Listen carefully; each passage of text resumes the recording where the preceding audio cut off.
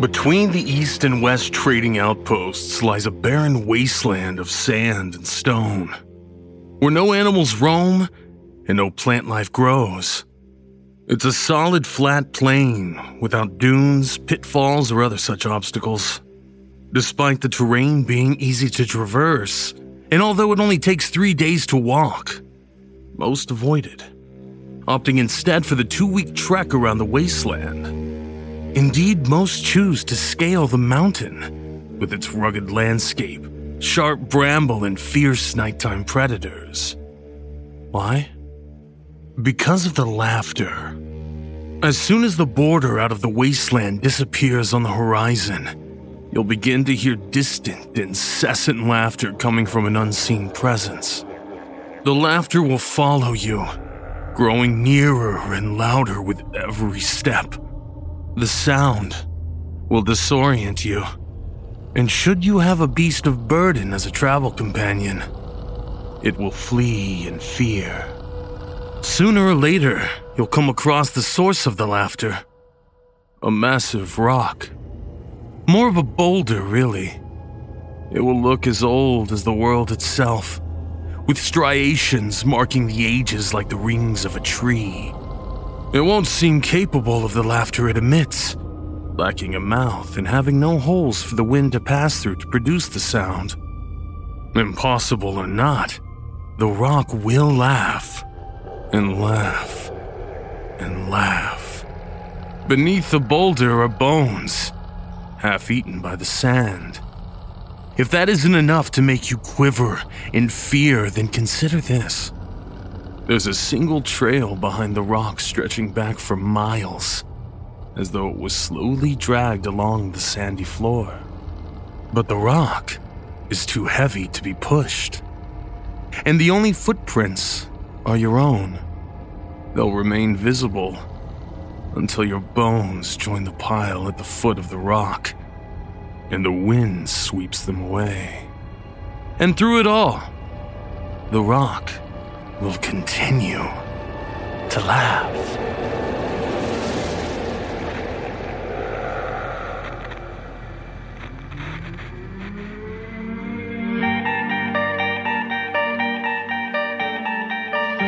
You're sleepless in another dimension. A dimension of horror, cursed to be frightened and disturbed. A journey into a terrifying land whose boundaries are inky darkness. Your next stop, the NoSleep Zone. Now open the door and brace yourself for the NoSleep podcast.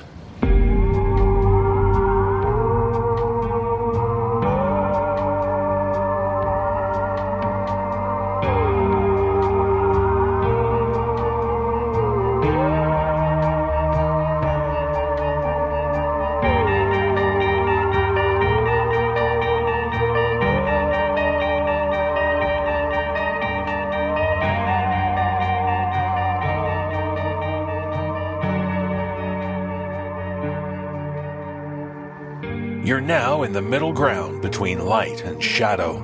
I'm David Cummings, and this is the NoSleep Zone. Skull and jaw from Rob. Getting stoned in the desert.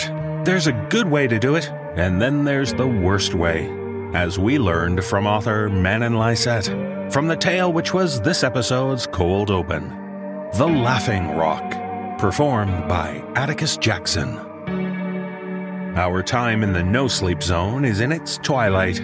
We hope you've enjoyed our horror set in the 1960s. We have a long journey ahead as we make our way into the 1970s. A decade of disco, bell-bottoms, corduroy pillows, and...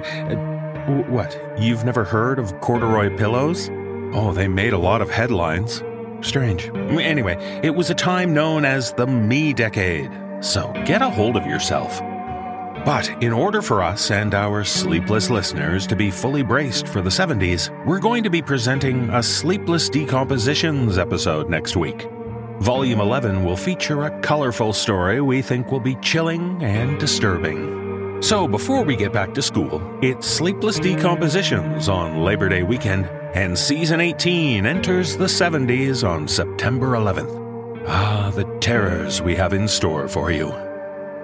Now, that's the signpost up ahead. Your next stop awaits as the horror begins.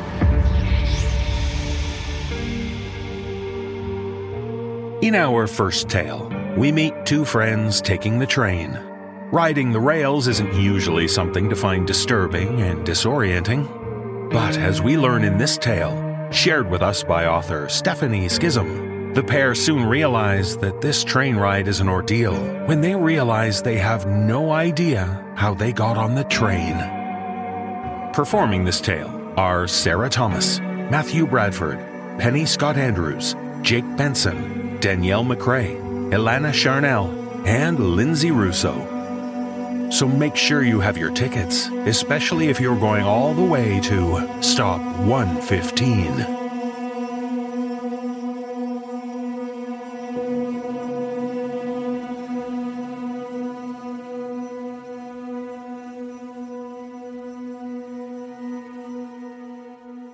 I smelled the coal smoke before I opened my eyes. For a moment, I was 8 again, in the shop where my grandfather repaired motors. I used to sit by his old stove and watch him work. "Liz, what's the piston firing order of a small block Chevrolet?" he'd ask. 1-8-4-3-6-5-7-2, I'd dutifully report back. He'd laugh and toss me one of the snack-size Hershey bars he kept in his toolbox as a reward. But the lurching and pitching, where was I? Opening my eyes took more effort than it should have. My head felt leadened, leaning against something cool and smooth. Finally, I cracked my eyelids. Scenery whizzed by outside. Lush green mountains, a clear blue sky. Where was I? I couldn't think. I struggled to raise my head, but it immediately fell back against my seat. Was I on a train? I want my mama. I managed to raise my head to look at the seat across from me. A girl of about 4 lay on it, sucking her thumb. She seemed as lethargic as I felt. She also looked familiar, but I couldn't think. My head throbbed and I felt queasy. Someone moved swiftly down the aisle. A lady in a bright blue uniform. She knelt beside the girl. "It's okay, sweetie. You'll see your mama soon." I coughed to get her attention. She whipped her head around, and I cried out. Her eyes were black as coal. I blinked, and it was gone. She looked at me with concern in her sky blue eyes. "Are you okay?" My head. "Oh, it's probably the smoke from the train." She walked away. Someone groaned to my right. A dark-haired guy about my age slumped forward. He turned and squinted at me. "Jake." "I am Jake. What?" "I don't know." He closed his eyes. I remembered him, somehow. A number 7 on a black jersey.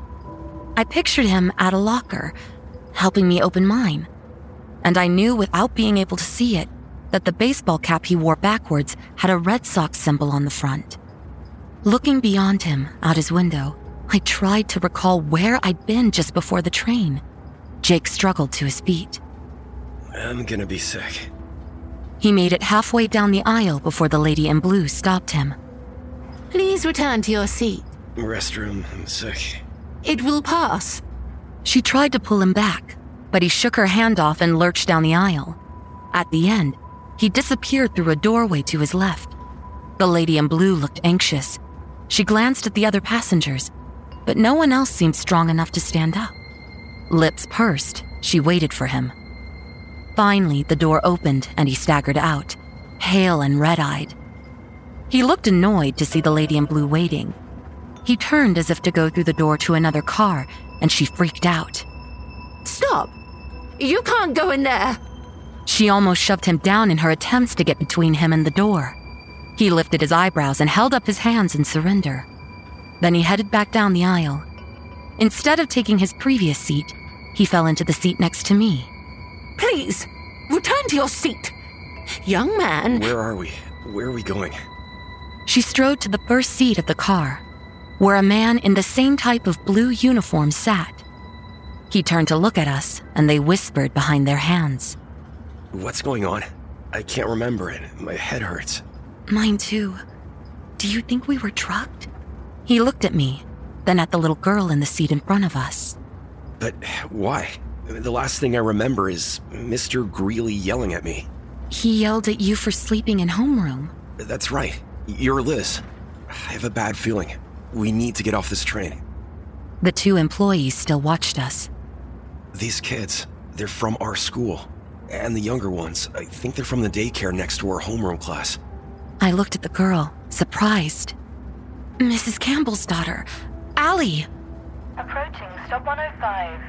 All passengers remain seated unless a service member directs you otherwise. Only people with tickets for stop 105 will be allowed to disembark there. Do you have a ticket? Before I could look, the two attendants in our car moved quickly down the aisle, closing the blinds over the windows. Jake tried to stop the man from closing ours. Leave ours open, please. The man closed it anyway. Jake reached for it, and the man grasped his wrist. Don't touch that. For a moment, his eyes flashed black. There are things on this journey you do not want to see. Stop 105 holds many of these things. In fact, you do not wish to see any of the stops until we get to stop 110. Enjoy your ride. We watched him walk away. Did you see that? His eyes? Yes, and hers were the same earlier. I thought I imagined it. The train lurched to a stop. No one from our car is disembarking at this stop. Perhaps you should close your eyes and nap. It will help time pass. She took a blanket from the overhead compartment and tucked it around me. Jake refused the one she offered him. Rest your eyes, dear. I'll wake you when we reach your stop. A nap. I still felt so groggy, and my head wouldn't stop pounding. Maybe if I closed my eyes for just a minute. Jake nudged me with his knee. Stay awake. We can't go to sleep. I opened my eyes and noticed Allie was asleep, snoring softly. All over the car, passengers slept. Some faces I knew, others were still hazy. Liz, do you hear that? I did. It sounded like wolves howling, or... Moving quicker than I was capable of at the moment, Jake reached across me and opened the shade. What had been sunny and lush only moments ago was now dark and barren. People lurched into the darkness. Then, yellow lights appeared. It took me a second to realize they were eyes. Something jumped at our window, and I screamed. I saw a flash of scraggly black fur and yellow eyes as it slammed against the glass. Then the man in blue was there, yanking on the shade. I told you not to touch that. What the hell was that? Where are we? Where are you taking us? To a nicer place than this, if you will listen to the rules. He stood right beside us until the train chugged in motion again.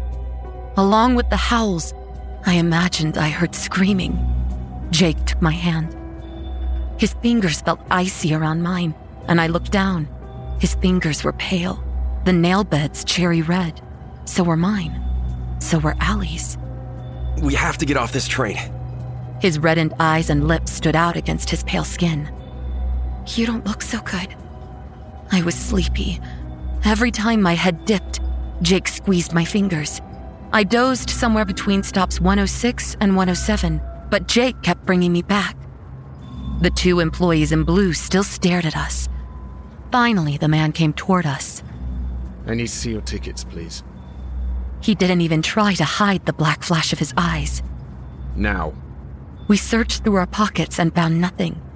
What can I tell you, man? If you tell me how I got on this damn train, I might know where my ticket is. The lady in blue approached. They don't belong here. I told you so. Her eyes widened and her mouth gaped. Impossible! The boy's too strong. He cannot stay on here. The woman frowned at us and pulled the man away. We watched them engage in an animated conversation. They're gonna kick me off. I want to go with you. Please, don't leave me. He squeezed my fingers. I won't. I don't know where we're going, but I don't trust them. He glanced out the window. I used to like trains when I was a kid. This one seems kind of slow. I figure we're doing about 80 miles per hour. If we try to jump at this speed, we're probably dead. But have you noticed how much it slows when we're approaching a stop? We have to be close to stop 109 now. Maybe we should take our chances and jump when we get close. But he said we don't need to look outside before we get to 110. What if those creatures are there? What will we do? Jake looked at the couple in blue who were still talking and looking at us. A third, a large man in blue, had joined them. I don't think we have much choice. I think they're about to kick me off. Are you coming with me or staying here? My hand felt cold and clammy in his, but I squeezed his fingers. I'm going. Approaching stop 109. The train began to slow. Jake moved fast. He jerked me up and half dragged me down the aisle. I glanced behind me and saw the people in blue running toward us, but he caught them off guard. He reached the door in the back of the car and threw it open. Hand in hand, we jumped into nothingness.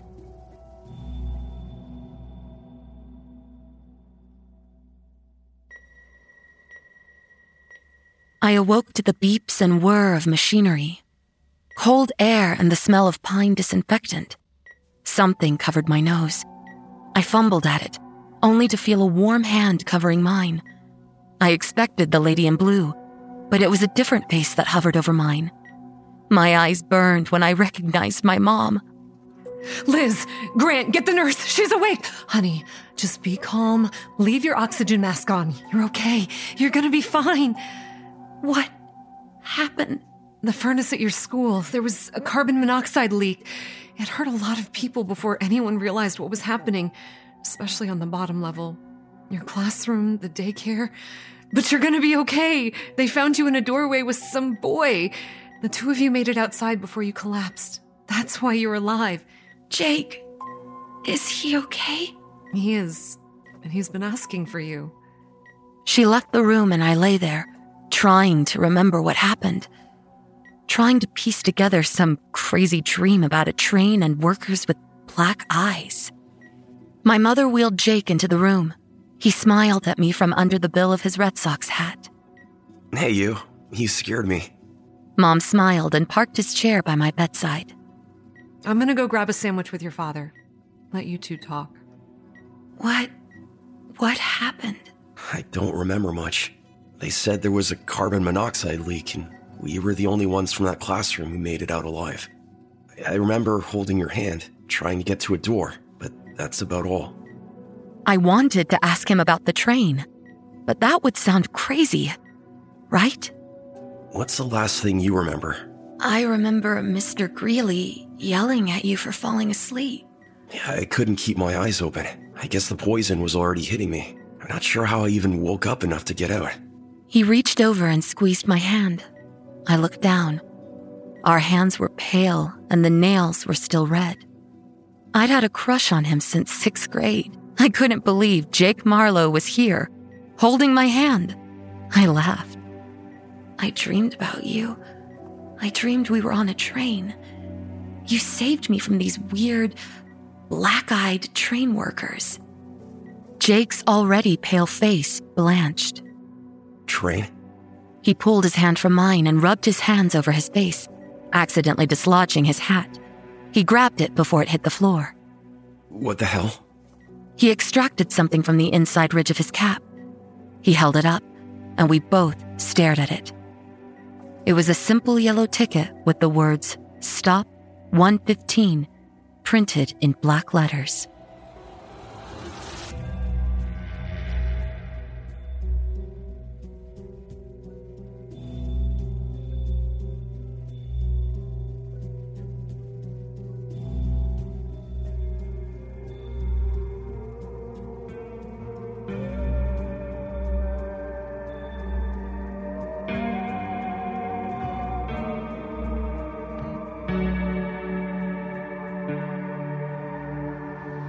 The internet holds many secrets.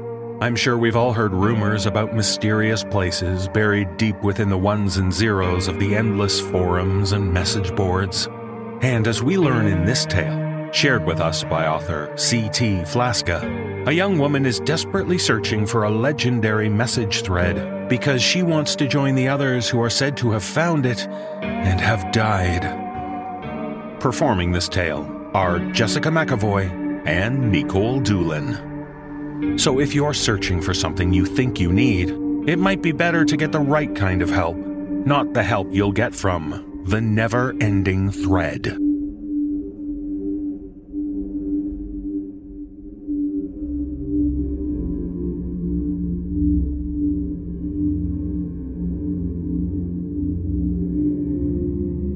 The rumors are that you can only find the thread when it's your time. You can miss it if you're not looking at the exact moment you're supposed to. No one accurately knows how to find it or where to start looking. My friends and I would type random combinations of numbers, letters, and symbols into the search bar, hoping we would be the next to discover the thread. Sometimes phrases, random sentences, and any combination thereof, but we never found it. The search for the thread became something of a superstition, the next Bloody Mary or creepypasta. Even the news got in on the hype and ran stories that further scared people. Another person had come across the internet hoax and was found dead. The cause of death was usually cardiac arrest or suffocation, but there was never evidence found on the victim's computer that they were trying to find it at all. No history or logs showed any sign of them tracking down the unknown thread. The victim would only be linked to it when a friend would come forward later and say that he or she was trying to find it. The death would be written off as natural causes. After years of speculation, the existence of the never-ending thread faded into digital history as just another internet hoax. People online will, of course, say they found it. They'll post about how they clicked on a certain image multiple times and the thread unveiled itself, or they were sent a secret message to accept an invite into the thread. Someone once reported that it was just there the moment they logged into Reddit. Most people would exit immediately or turn off the computer after realizing what might be in for them, while others started scrolling. The thing about the ones who claimed they found it and didn't die, they write that it changed their lives forever. They were shown things that gave them answers that they did or didn't know they needed. Someone said it gave them the answers to a final exam, and another said it gave them a password to an unclaimed digital wallet holding a collection of Bitcoin. Someone once posted that it let them talk to their deceased little sister one last time. There was no consistent way of finding the thread. If you went looking for it would find you. Everyone wants to expand on the lore, no matter how ridiculous their claims are. It's been years since the hype died, but I've decided to give it one last go. Since it's the last thing I'll do. The past years of my life have been filled with remorse. So many regrets, failures, and bad habits. Drugs, drinking, and wasted years sit on my shelf of accomplishments. I feel like I've been in a hole, trying to dig myself out, but it gets deeper with every day. My friends and family looking down at me, trying to help, but they only get farther away with each day. It's been almost a year since I saw any of them. Since I last talked to anyone, even. They probably wouldn't want to see me anyway. They probably hate me. I've decided not to let these thoughts consume me anymore. I'll spend tonight trying to find this all-knowing thread, but at sunrise, I'll be taking everything in my medicine cabinet until I can't swallow anymore. Besides, what's the worst that could happen if I find this thread? It kills me so I don't have to? Well, win-win. I spent about 3 hours on Reddit searching combinations like before. I clicked links that were most likely virus traps. I clicked random shapes displayed throughout different pages, hitting the tab button to locate hidden spots to click. I even simply tried typing never-ending thread in the search box. I couple of hours passed, and I pushed myself away from the computer, slouching in my seat. I stared at my keyboard, listening to my shallow breathing. My eyes welled, and I blinked, cutting a few loose tears down my face. My head pounded with empty thoughts, none of it coherent. Scribbles, anger, and distress clouded my mind. I was so hypnotized by the negative self-indulgence that I hadn't even noticed my screen turning black. All that remained was a browser and a single blinking cursor. Before I could grab my mouse, it started typing. 145222518-5144947-. A number appeared in the browser. I assumed a virus finally ate away at my computer, but then the cursor began moving. The number repeated itself, over and over. The cursor could hardly keep up. 145222518-1449147-145222518-514499147. As the numbers rolled across my screen and beyond the browser box, a thread began to unravel below. The scroll tab shrunk so small it became non-existent. Reaching for the mouse, I began turning its wheel. Hands shaking, breathing irregular, my tired eyes filled back with tears. I wasn't sad anymore. I wasn't happy. I was terrified. The thread contained a mix of comments by ineligible posters, with no frame of reference as to who or what they were. No avatars, pictures, or profiles. And the comments were strange. Most were just random numbers and assorted letters with no context whatsoever. Some were in all caps, screaming hateful words and slurs, while others described acts of violence in vivid detail. I stopped briefly here and there, but scrolled down as fast as I could. I always assumed that was the goal, but maybe there was a message for me hidden in this mess of random comments. Was I supposed to know? Was it going to stop for me, or did I have to find it? Maybe I did have to find the bottom. Placing the mouse in one hand, I used the palm of my other to scroll the wheel faster. It was 1:30 in the morning when I took my first break. I'd spent 2.5 hours diving into the thread's abyss. I occasionally wrote down the comments that stood out, in case they meant something later. Isn't wondering unsafe?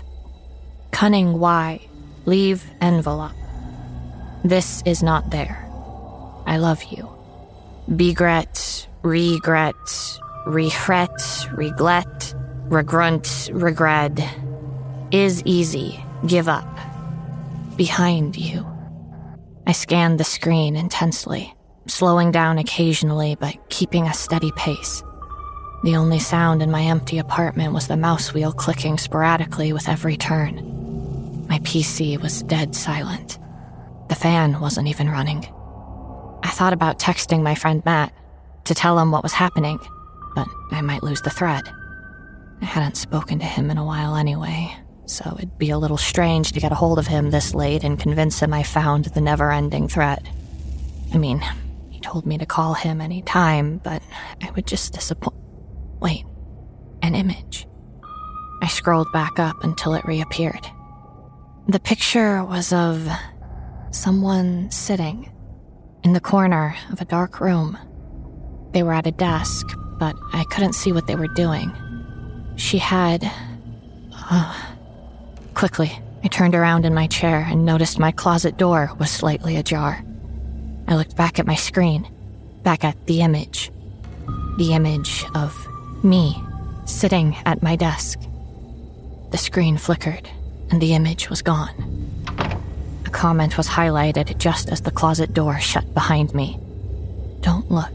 Keep going. My neck ached, urging me to look back at the closet. But just like the thread requested, I continued scrolling. The presence of something behind me was overwhelming. A heavy pressure fell over the room, and the temperature dropped.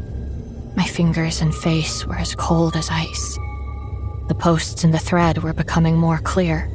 Words were standing out, and I was stopping more often, becoming nervous to reach the end. And I had noticed something. Outside the window, to my left. A strange, disheveled figure standing in the brush. Its skin was flaking, like tree bark, and its limbs were cracked and splintered. My adrenaline spiked, but I focused on the screen. Stop, dare you. Slashing, cut, mutilate. Slow down. Are you in your apartment? Timid for your own sake. Some of these notes repeated themselves, taking up the entire screen. See you, I see you, I see you, I see you, I see you, I see you. I was no longer seeing a canvas of scribbles and mismatched symbols or letters.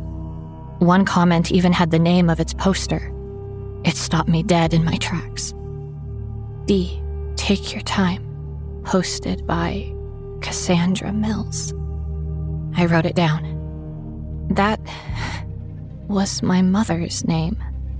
She calls me Dee for short. It was her birthday a few days ago. I never called her. I'm a horrible daughter. She doesn't deserve a piece of shit like me. The negative thoughts began to brew. Comments started to fade into horrible remarks and accusations. A comment pleaded that I go to the medicine cabinet, giving detailed instructions on how to get to it from my chair, describing my apartment perfectly. Other comments said I didn't deserve that kind of grace, that I needed a worse form of punishment, and I should just stab my eyes with a pen or try swallowing thumbtacks in bleach. Slit your skin. Free yourself. Call anytime. No more running. Pathetic, pathetic, pathetic, pathetic. Noises from inside my apartment made me jump. Things fell off the walls and heavy footsteps ran from one room to another. A cold touch wrapped on my shoulder, but I forced myself to look forward. I felt that if I turned around, I would be enveloped by the dark presence behind me and be forced to an unimaginable and terrible end. The bottomless page warped and mangled as I dug deeper. Images of mutilation and suffering flooded the screen at any point. My eyes winced and my brows furrowed. Noises in my apartment seemed to match what horrific displays I saw on the screen. Someone having their throat slit in one picture mimicked the sound of tearing skin and sawing bone from behind me. I ignored the cries for help and scrolled further. I never looked away from the screen, not for a second. I couldn't trust myself not to look at whatever was inching towards my window for the last 40 minutes. The scroll tab was still invisible. The bottom end of the thread was something not to be found, nor was an answer. I knew what would find me in this thread if an answer didn't. I wondered if I could even take my own life before something else got to me. I didn't think I could make it out of my chair. The hot breath of something looming behind me had moisture running down my back. My life was no longer in my hands upon entering this thread. Instead, I gave it away so it could do what it wanted with me. But I didn't want to die. I just wanted the awful thoughts to stop.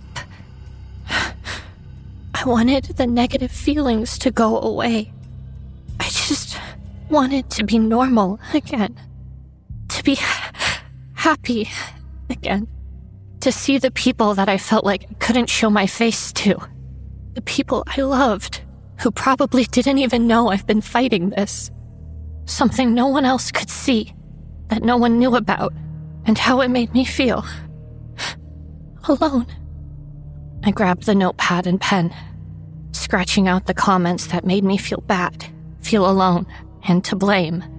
I read what remained. See you. I see you. I see you. I see you. D, take your time. Call anytime. Are you okay? Slow down. I love you. I fell onto my keyboard, and cried. I didn't lift my head until the sun rose. The thread had vanished, and the desktop was back to normal. My apartment was quiet, and the sun flooded the room with light, extracting all darkness. All I could hear was the fan from the computer softly humming beside me. I lifted myself off the desk and reached for my phone. I dialed my mom and waited.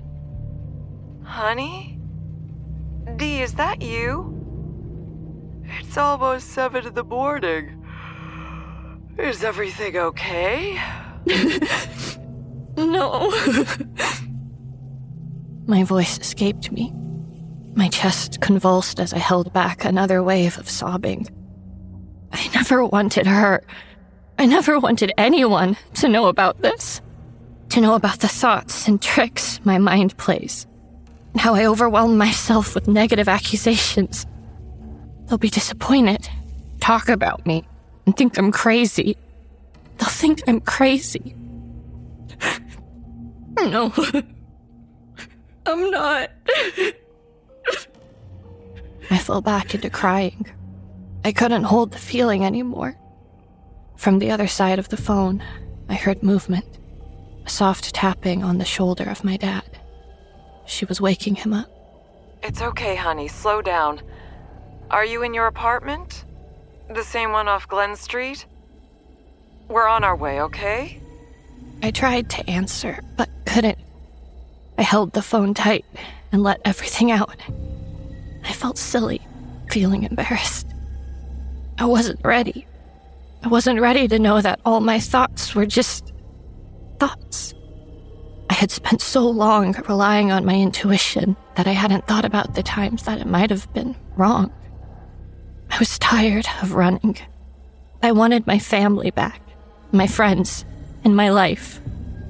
I let out a breath of frustration, but could only cry. Dee, take your time. I love you.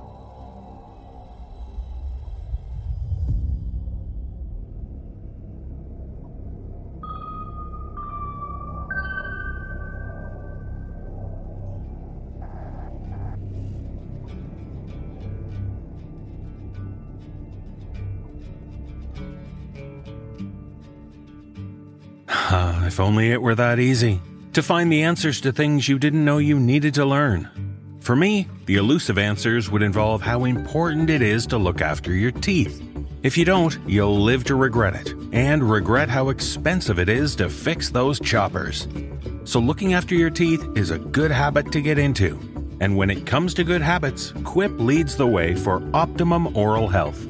The Quip electric toothbrush is loved by over 7 million mouths and has timed sonic vibrations with 30-second pulses to guide a dentist-recommended 2-minute clean. Plus a lightweight and sleek design for adults and the kiddies, with no wires or bulky charger to weigh you down. And on top of your brushing, you can upgrade your Quip with a new smart motor to track and improve your brushing with the free Quip app. Earn amazing rewards like free refills, products, Target gift cards, and more. Rewards just for being good to your teeth. Imagine that. Beyond the brush, Quip has everything you need to build a complete routine. Refillable gum that's sugar-free, has long-lasting mint flavor, and comes with a dispenser. And 2 great ways to floss. Floss string that expands to clean, and a reusable floss pick that replaces over 180 disposable picks with every refill. In addition to brush heads, Quip also delivers fresh floss, toothpaste, mouthwash, and gum refills every 3 months for $5. Shipping is free, so you can save money and skip the hustle and bustle of in-store shopping. With stylish and affordable electric brushes starting at just $25, you won't be paying through the teeth for better oral health. If you go to getquip.com/nosleep right now, you'll get your first refill free. That's your first refill free at getquip.com/nosleep. Quip, the good habits company. And now, let's get back to the show. We've got some stairs to climb. Horror on the internet. take it from me, there are some great ways to experience it, like, say, horror fiction podcasts, and some rather awful ways to frighten yourself. And as we learn in this tale, shared with us by author Rona Vassilar, one young man thinks he's found a creepy ritual online which is not only horrifying, but incredibly risky. Performing this tale are Dan Zapula, Ellie Hirschman, Nicole Goodnight, Danielle McRae, and Mike Delgadio. So maybe it's best to just listen to horror stories. It's a lot safer than trying them yourself, especially when you try to play the staircase game.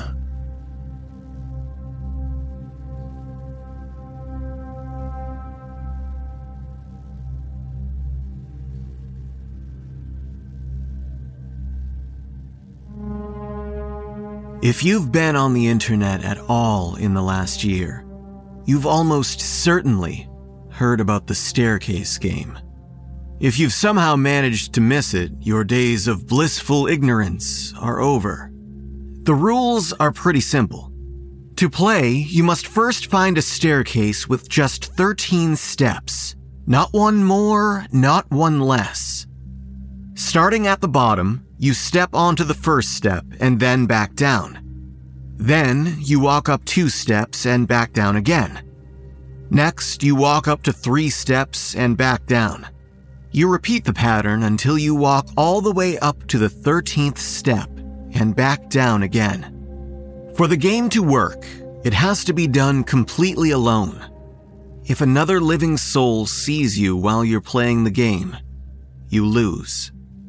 If you lose, of course, nothing happens. That's how it always goes in games like this. If you win, they say that you can see things almost no one else in the world can see.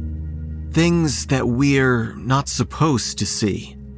But with your victory comes a warning. If you can see them, they can see you too. This is the story of how my friend Evan won the staircase game.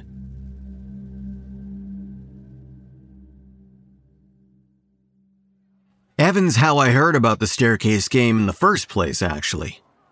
He'd always been into the weird internet stuff. He'd spend hours scrolling through Reddit, 4chan, YouTube, and whatever else. I've never been real big on internet culture, so I may have never known about it if he hadn't told all of us in the cafeteria after our 11 a.m. class one day. So, what? You see ghosts? Is that it? Evan shrugged. Not ghosts necessarily, just things. Nobody knows what they are. Kaylee rolled her eyes. Lame. If nobody knows what they are, maybe it's because nobody's actually seen them.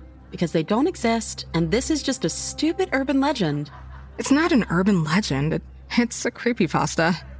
Kaylee frowned at Sam. What's the difference? It's not a creepypasta, guys. It's real.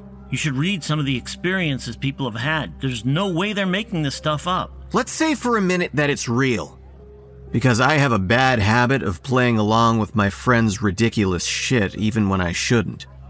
Why would you do it anyway? I mean, so you see weird stuff that nobody's supposed to see, and maybe those weird things are dangerous. What does that get you? What's the point? Evan looked at me with great exasperation. The point is that there's a world beyond our own, and you can be a part of it. I shrugged. Yeah, I don't know, man. That sounds like a shit deal to me. I've got enough to deal with in the world as we know it. For a guy who likes Lord of the Rings so much, you'd think you'd have a better sense of adventure. Evan stood and snatched up his lunch tray in disgust. Well, I'm going to do it and prove it's real. He marched off to dispose of his tray and probably go back to our dorm room to play video games before his afternoon classes. Pretty much the moment he was out of sight, the rest of us forgot about the game and moved on to juicier topics. Like the professor who totally lost his shit during a Philosophy 101 lecture that morning. It wasn't until a few days later, right around 3 a.m., when the door to my room banged open, that the game came up again. I did it! I finally did it! His voice was 10 times louder than it should have been. I burrowed deeper into my covers. I have a chemistry exam tomorrow. Fuck chemistry. Chemistry doesn't know shit. You know who knows shit? I know shit. I was definitely not awake enough for that level of incoherence. But since Evan wouldn't stop blabbering, I heaved myself out of bed and chugged what remained a flat, lukewarm Mountain Dew I'd left on my bedside table. Whatever you did, it better have been nothing short of murder, or I'm gonna kill you for waking me up.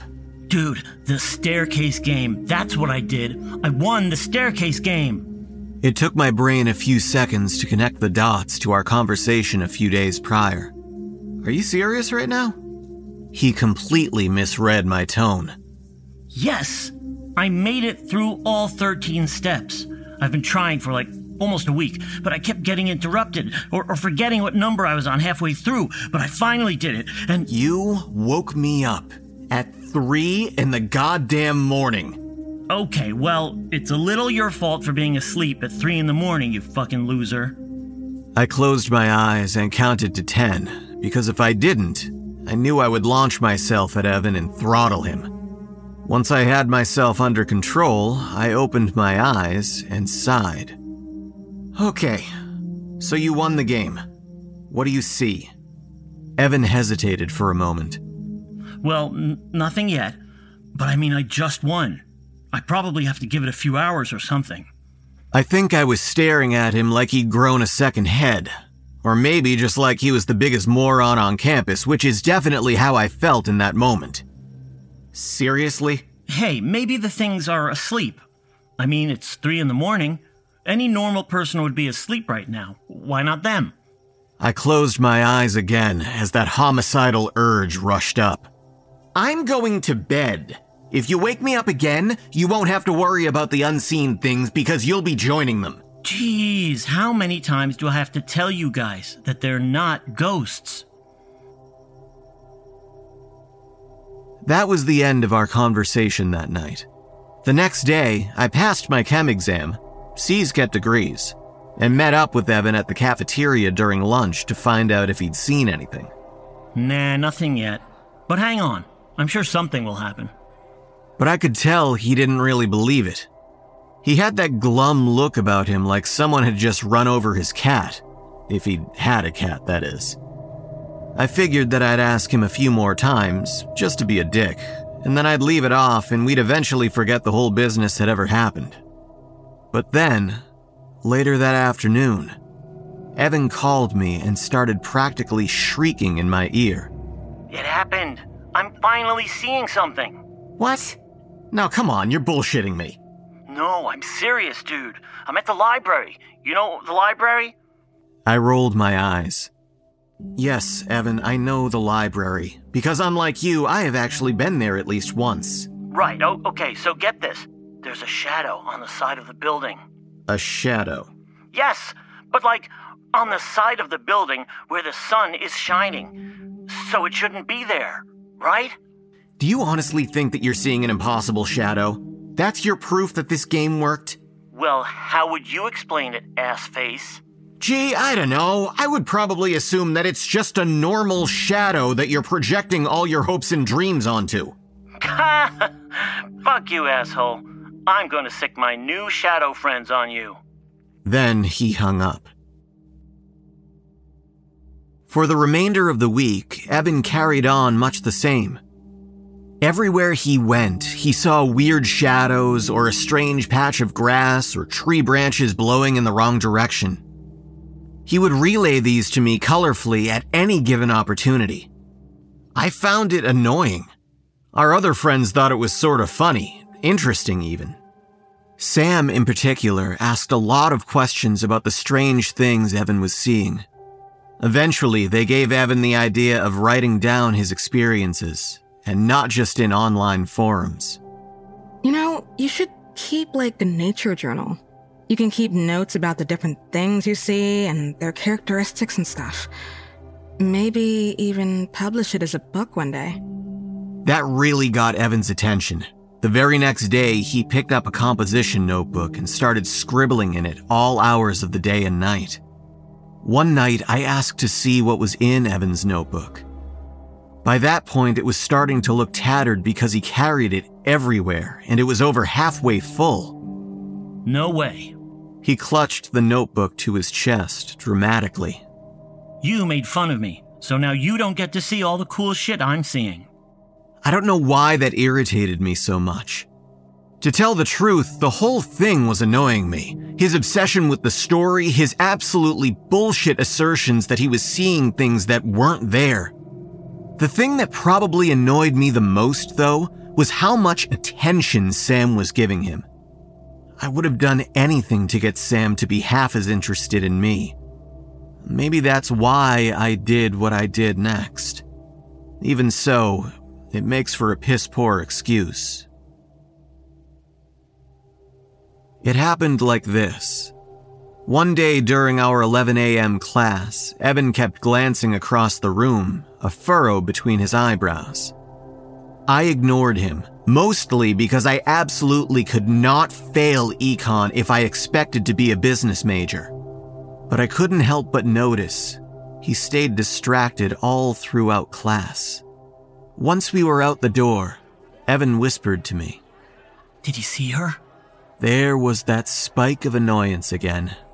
See who? There was a new girl in class today, but I couldn't tell if she was actually a girl or, you know. Our econ class was pretty small, only about 15 people, so a new person would definitely be noticed. And I hadn't seen anyone. Nope, must be one of your unseen things again. Evan frowned. You think? But she looked so normal.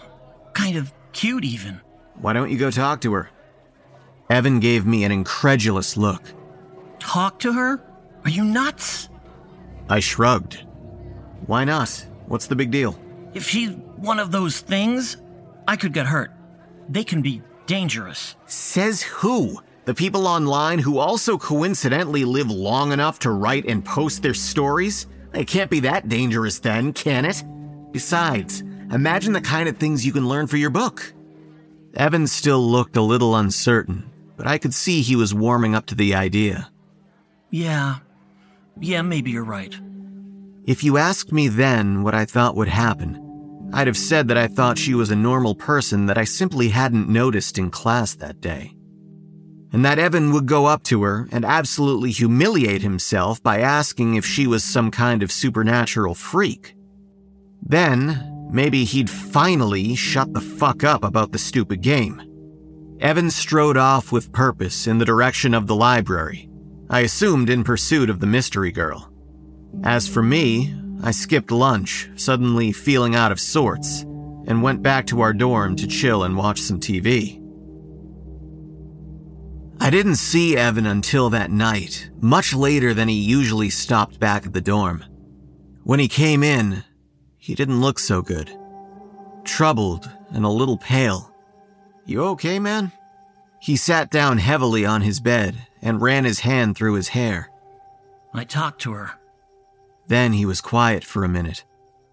And? I don't know what happened exactly. I stopped her on the way to the library and said I was in class with her, told her my name, and she looked at me and I can't really remember her face. What do you mean? I mean, she must have had one, right? But when I try to remember it now, it's all blurred in my mind, like she's a drawing that got smudged. I thought that over for a second. You said she was pretty when you saw her in class. Yeah, I guess I did. But now... He shrugged. So what did she say when you talked to her? He shook his head. I don't know. I laughed a little, trying to lighten the mood. Don't you know anything? Evan didn't laugh. When she talked, it sounded like she was speaking underwater. I couldn't make heads or tails of what she was saying. Like, maybe it wasn't even English. I don't know. And then she reached out and touched my arm, and then she walked away. That's it? That's it. Huh. That's weird. I hated to admit it, but this story unsettled me in a way I didn't like.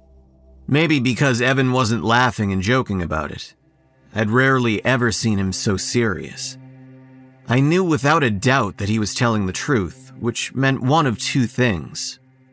Either he was going nuts, or there was a serious weirdo walking around campus. I didn't like the prospect of either. Obviously, it didn't have anything to do with the staircase game, because the game was all bullshit. Just a stupid thing made up by someone with way too much spare time on their hands. I didn't say that to Evan, though, mostly because I didn't get the chance. He told me pretty abruptly that he was going to bed, and that was that for the rest of the night. I didn't see Evan again until the next afternoon, and when I did, he looked worse.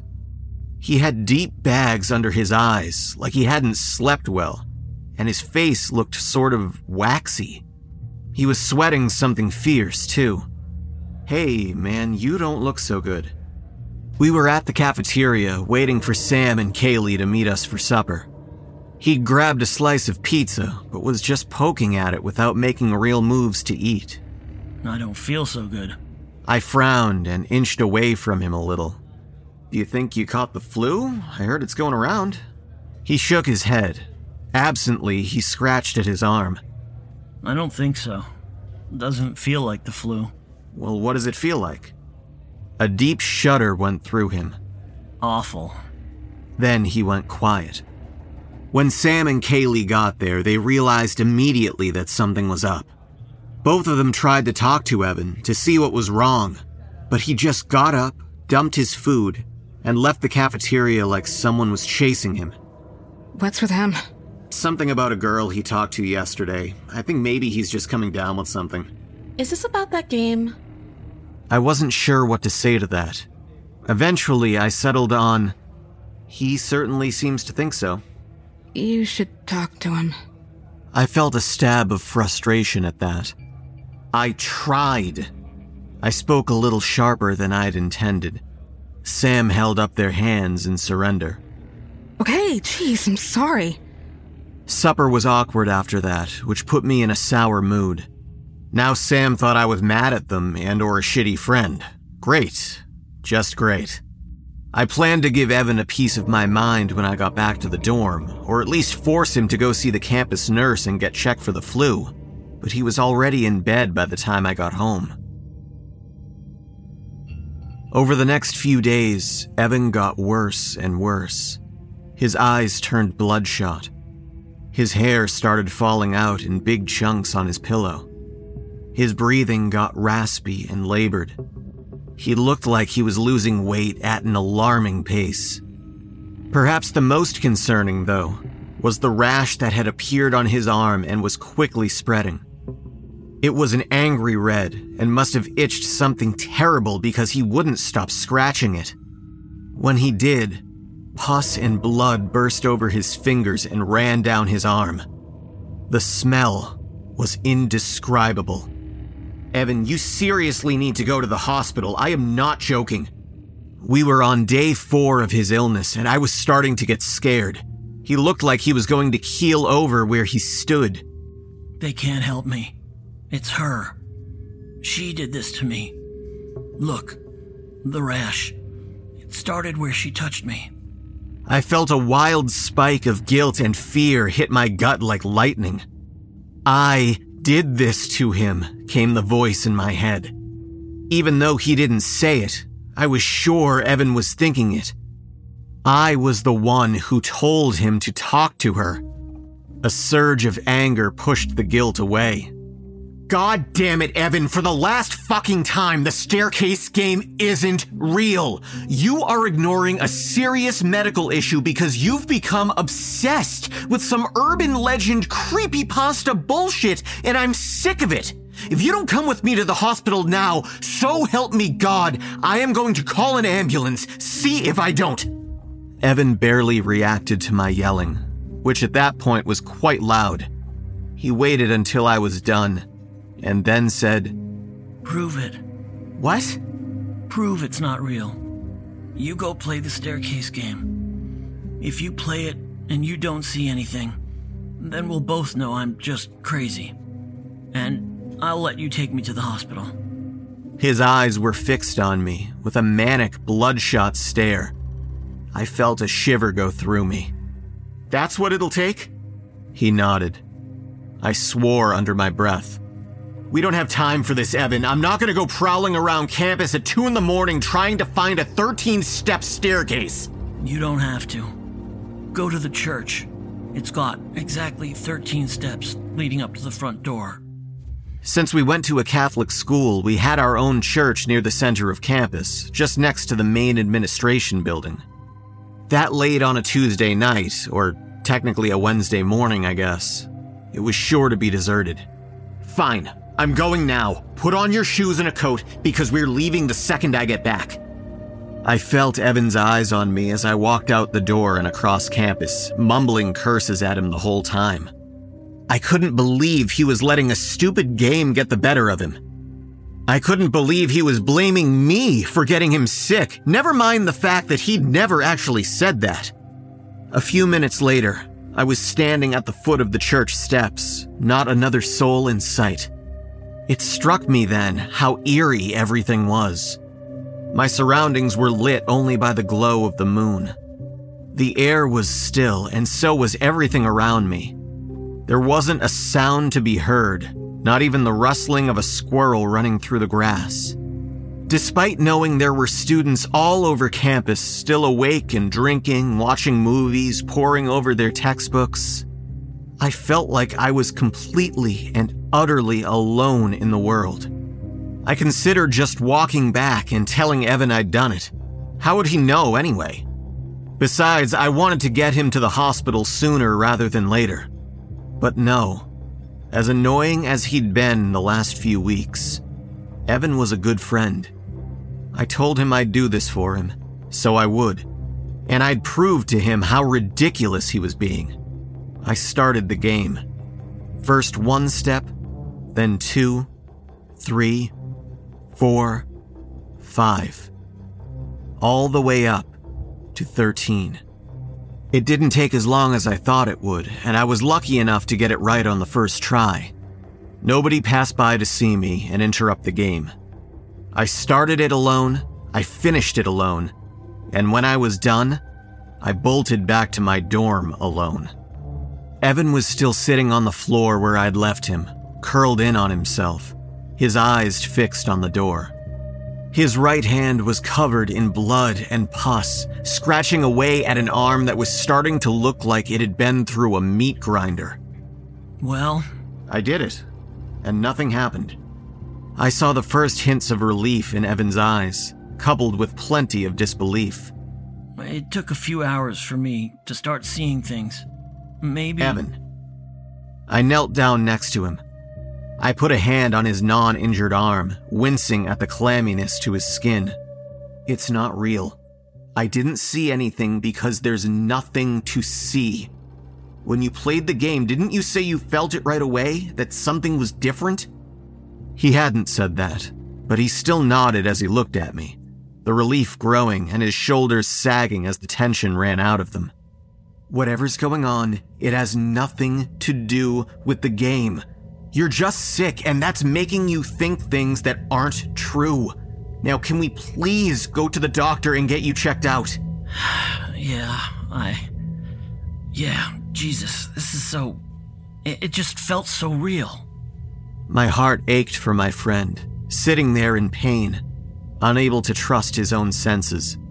I know it did. I can't believe I'm sorry. He laughed a little. It was low and rough, like he had a bad case of strep throat, but it sounded so good. It was the first time he'd laughed since he'd seen that girl. I've been a real pain in the ass, huh? I smiled at him. Yeah, but you're my pain in the ass. Now let's go. True to his word, he let me take him to the hospital. I expected the doctors to take one look at him and admit him, or at least show a little bit of concern over what I believed was a life or death illness. Instead, they ran a few blood tests, frowned at some computer screens, and then one of them gave the verdict. You've got a mild infection. I'll prescribe some antibiotics to clear it up. But you need to make sure you take the whole 2-week course. Otherwise, it could come back worse than before. A mild infection? Look at him! Does that look mild to you? It doesn't feel mild. The doctor sighed and spoke as if he'd had to explain the same thing to 100 idiots before us. Maybe he had. I'm sure it doesn't feel mild. Any infection is bound to feel nasty, but I promise it's nothing serious.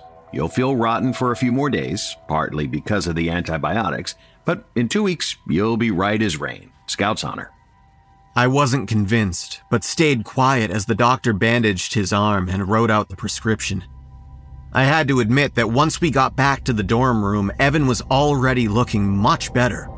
I hadn't realized how much he'd been freaking out about the game. He took the first round of antibiotics and crawled into bed. It must have been all the stress. I'm feeling so much better now. I think I just need to sleep for a bit, and then, who knows, maybe I'll be feeling up for class tomorrow. Nah, you should milk the bed rest for all that it's worth. Besides, what's there to look forward to about a miserable econ lecture? You're right. Gotta save up my strength so we can hit the bars this weekend. Yeah, if you can find a fake ID that's worth half a fuck this time. He laughed. A few minutes later, he was snoring.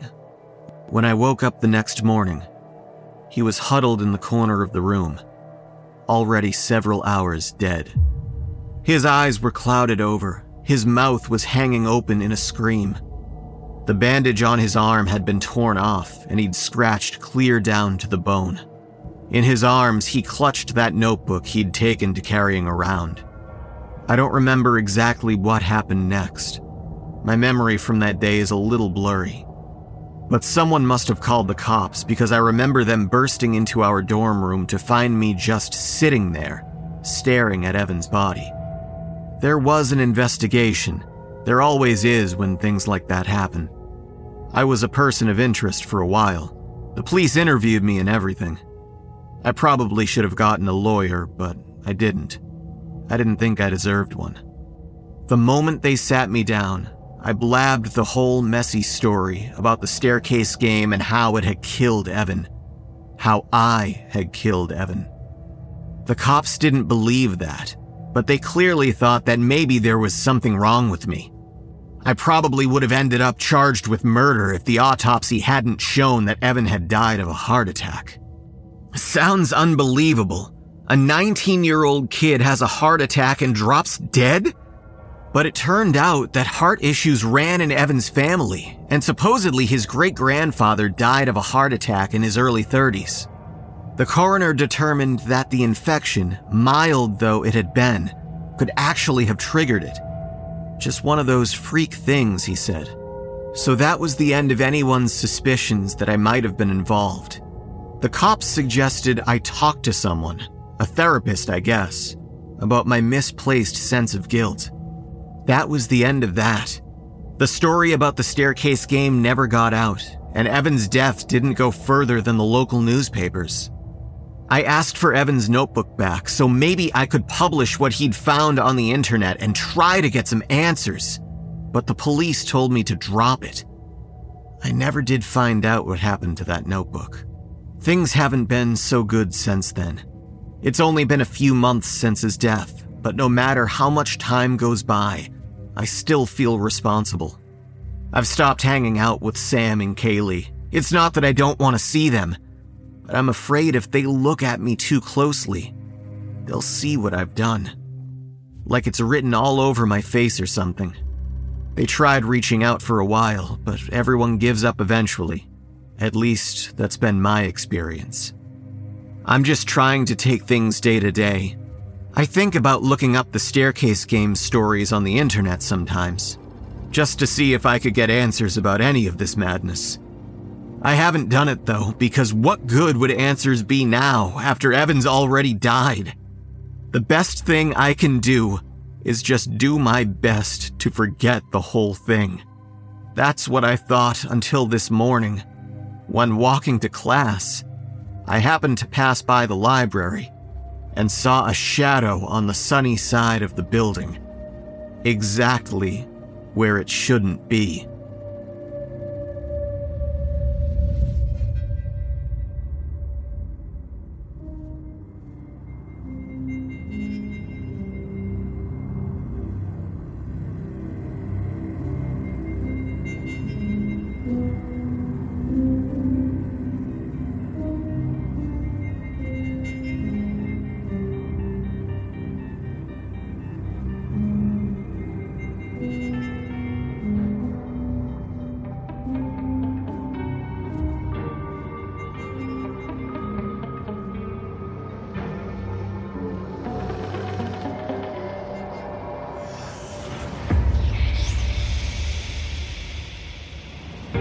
The nightmares may be over, but the darkness will linger on, so long as you reside in the No-Sleep Zone.